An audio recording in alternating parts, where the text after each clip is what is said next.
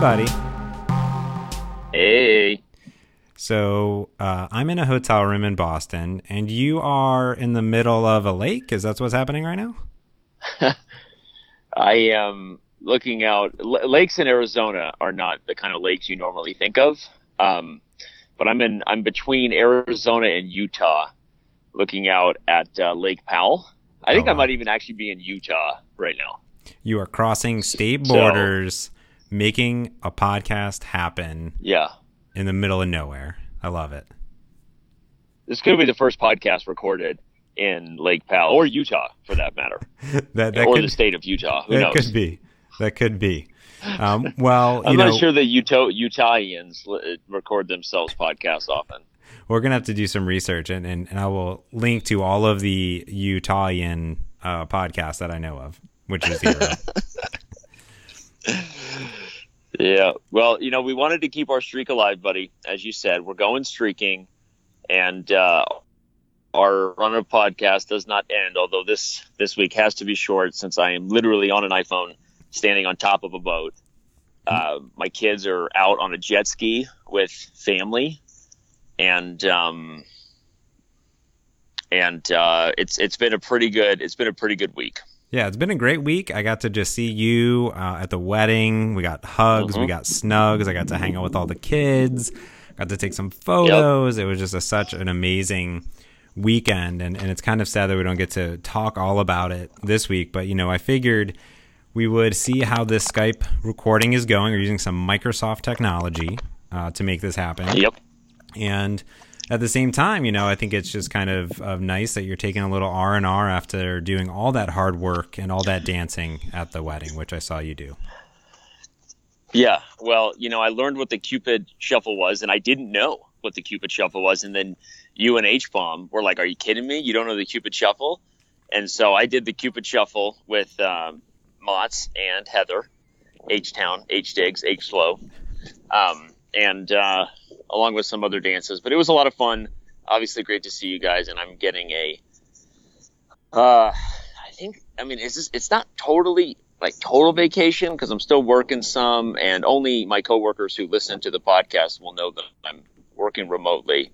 That's not really true, but but I am still doing some. But overall, this week has been just about being with the kids, and this is kind of like the first week of summer that we're actually celebrating, right? We've been out of school for a couple weeks, but this is the first week that we're really taking time off. And Shauna gets away from her school duties as a teacher, and we head up to Utah/Northern Arizona, get some Lake Powell in, and everybody's happy. Yeah, that's awesome. I think probably the highlight, would you say the highlight of the wedding for you was the Cupid Shuffle with us? The highlight of the wedding was definitely either that or the pizza you guys brought home from me from that local place. Mm-hmm. Like, I'm a real simple creature. The pizza, I was real hungry at the time, and you guys gave me so generously a slice of your pizza that you and Heather didn't finish. So that or the dancing. The open bar was a plus. Mm-hmm. But actually, I got to see a ton of people that I just haven't seen in forever. And I know weddings and family reunions kind of do that, but this was a legit experience like that for me. Like, I got to see, cousins that I had stayed with when I was 14 and traveling for chess. And, my parents, as we know, they neglected me pretty badly, right? Hashtag summer of Russian love when you were 15. Hashtag by yourself. But I was like, oh my gosh, I haven't seen you since I stayed with you in Albany. And they're like, yeah. That was a long time ago. Yeah. So there were some conversations like that I really enjoyed catching up with people. Yeah, it was good. I mean, I think, I know some, going to a wedding is always interesting because I told Heather, I said, you at least at maximum know half the people, because you usually know the bride or the groom. It's a rare occasion that you know both. Right. Or like right. Very good. Especially I'm a friend. This was my friend's sister's wedding, kind of like right. a small sister, like a little sister to me. So, right. T Diggs and I, we hung out a lot over the years and known each other for a long time. So it was like also the family is one big family, and it was really interesting because you got a lot of these great talks from people coming up, kind of, saying warm words to the bride and the groom, but also kind of talking about the family, how we're bringing them together. And it's like one big family. Yep. And we're all adopted children. So it was nice because I didn't know a lot of people, but Heather knew way less people. She basically knew you and Shauna, and and loves Shauna. She couldn't stop talking enough high words about how we love the Shauna. So the ace, she's a keeper. She's definitely a keeper. I don't know. Definitely, I don't know how you pulled that off, but she's a lovely human being, and your kids are lovely as well. And it was good. I think we had a great time. It was pretty lovely when you came in. You're like, so who's gonna eat that pizza? This is for you. You're gonna eat that pizza, Danny. It's yours. Hey, who do you think we brought that pizza back for? Yeah. No, but that was pretty cool because it was a staycation wedding for those who don't know. So it was like a whole area where we all got to get together. So, which is typical kind of family reunion meets wedding style things for Shauna's family. Obviously, Tessa being Shauna's baby sister, the last of her siblings to get married, the last of the Mohicans, really. Mm-hmm. The last of, for Kathy, Tessa's mom, it was her game 7. I told her, I'm like, this is your swan song. This is your, game 7, and going for your 6th ring or your 4th ring if you want to, say LeBron James or Michael Jordan. So. She did it. She went for her 4th ring, and she achieved her goal, unlike LeBron. Or does LeBron have 4 rings now? I think he's got 4. I don't know. He's got 4. I told KK. I told her. I said, hey, gotta keep one more in you. Let's go take a year off, but come back for one more, would you? She said. Well, okay. I didn't want to broach that subject until you were ready, but it definitely has been touched upon and mentioned a lot that there is another wedding in the family of a person who is. Well, I'm going to let the fans try to figure out, it's going to be a real mysterious thing. It's one of us in this call who isn't married yet. So, yeah. My favorite part is that I often said those things around Heather too. And she knows, even though there's been no proposal or anything like that, but it's like, it's going to happen, Dude, I know. But here's the thing, like Austin set the bar so high, proposing in Greece, like on a cliff over the Mediterranean Sea in the sunset. I know. And it doesn't mean that every setting has to be like, I don't know if you ever heard the story of how I proposed to Shauna. Have I told you that story? No. Shauna loves telling that story more than me because I was so nervous I misspelt the proposal. We were real classy then. I was 19, she was 21, completely, broke. We were young, dumb, and broke, literally living the song. We were sharing an apartment in Phoenix, and I was going to propose. I knew it. So I took her out to a real classy joint known as the Macaroni Grill. If you've heard of said place, real classy. That was the tip of my budget at the time. Macaroni Grill, even for such an occasion. And I had the idea anyway because I was like, I'm gonna she'll get up and go to the bathroom, and then I'm gonna write down, "Will you marry me?" like with the Italian crayons on the paper, right? Mm-hmm. And I wrote, "Will you marry me?" with one R. And she came back and said yes, but then also was like laughing. And then I realized I'd misspelled it. So we rewrote it for family so everyone else didn't know I was an idiot, although now I'm saying it as if, it was a big mystery. But she kept the other one. So everything is special. And some people are fortunate enough to go as big as the groom that we just, saw get married did. But literally, do you have any ideas? Don't say it now because we know Heather secretly listens to this. Hashtag Heather and Shauna don't listen to a single podcast we've ever done. But this is true. So do you have some ideas floating around we could talk about off record? Well, I'm trying to go big. I got to live up to what I'm just going up against now. And the thing is, it doesn't have to be a big, crazy thing. It doesn't have to be a statement with Heather. I think I could just walk in tomorrow and ask her, and I think that would be totally fine, Yeah. And for me, I think there'll be a time this fall when we're on a little trip, and it'll just feel right during that trip. It'll just be a moment, and it'll happen.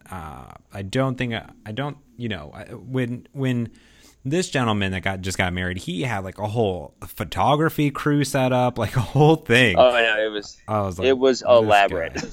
This guy, I was like, wow. Yeah, this guy, I told him that. I said, the thing I didn't say in the toast to you is how much I'm so happy I'm already married, knowing that knowing that the story of how you proposed is literally a bar that cannot be reached by any normal mortal, you know. Now, so I have to ask you one thing on the subject of now knowing your proposal story. When you wrote "Will you marry me," did Shauna go, "Who's Mary"? Yeah, well, she knew that I was a dork, and she played it like she was kind of playing coy all week, like she didn't know I was up to something. But I actually proposed with a family heirloom, which she overheard me talking about when I was getting the ring from my aunt. It was from my dead grandma on my dad's side, and I was getting the ring.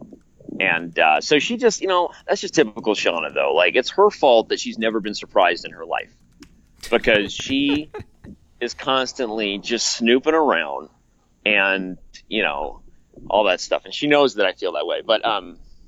But it probably made it better, so there was no confusion about, hey, who's Mary, Danny? What the bleep, right? There's something about Mary or whatever you want to say. But, yeah, so that was my proposal. And, yeah, so, man, long ago. I don't know if I can live up to that. So it was one of those funny moments that became a really cute thing that she remembers that was unintentionally cute, Yeah. And sometimes those are the best. And because I didn't even plan it out, I was already like super self-conscious that all we could do was the macaroni grill. And I was like, real excited. And, but it was good. It was a good meal. If I remember, I had like fettuccine alfredo. I want to say, that's another thing I remember from that night. But anyway, yeah. But we actually, I don't know if I told you. I mean, this is like a whole history now. But I think I told you this. Like Sean and I, after I proposed and we were engaged, we actually broke up after that. Oh, I didn't know that. I think you may have mentioned something, but I didn't know about the entire details of all of it. Yeah, no, we were like together for a year and a half, and then I proposed, and then we just it was like we jumped level, and we weren't quite ready. So it's like a 2 steps forward, 1 step back kind of progress in your evolution as a human being, as a marriage. It was like, and so we actually, broke up and were fighting for. 6 months is a little stretch. Maybe like a quarter, maybe like 4 months, maybe 4 or 5 months.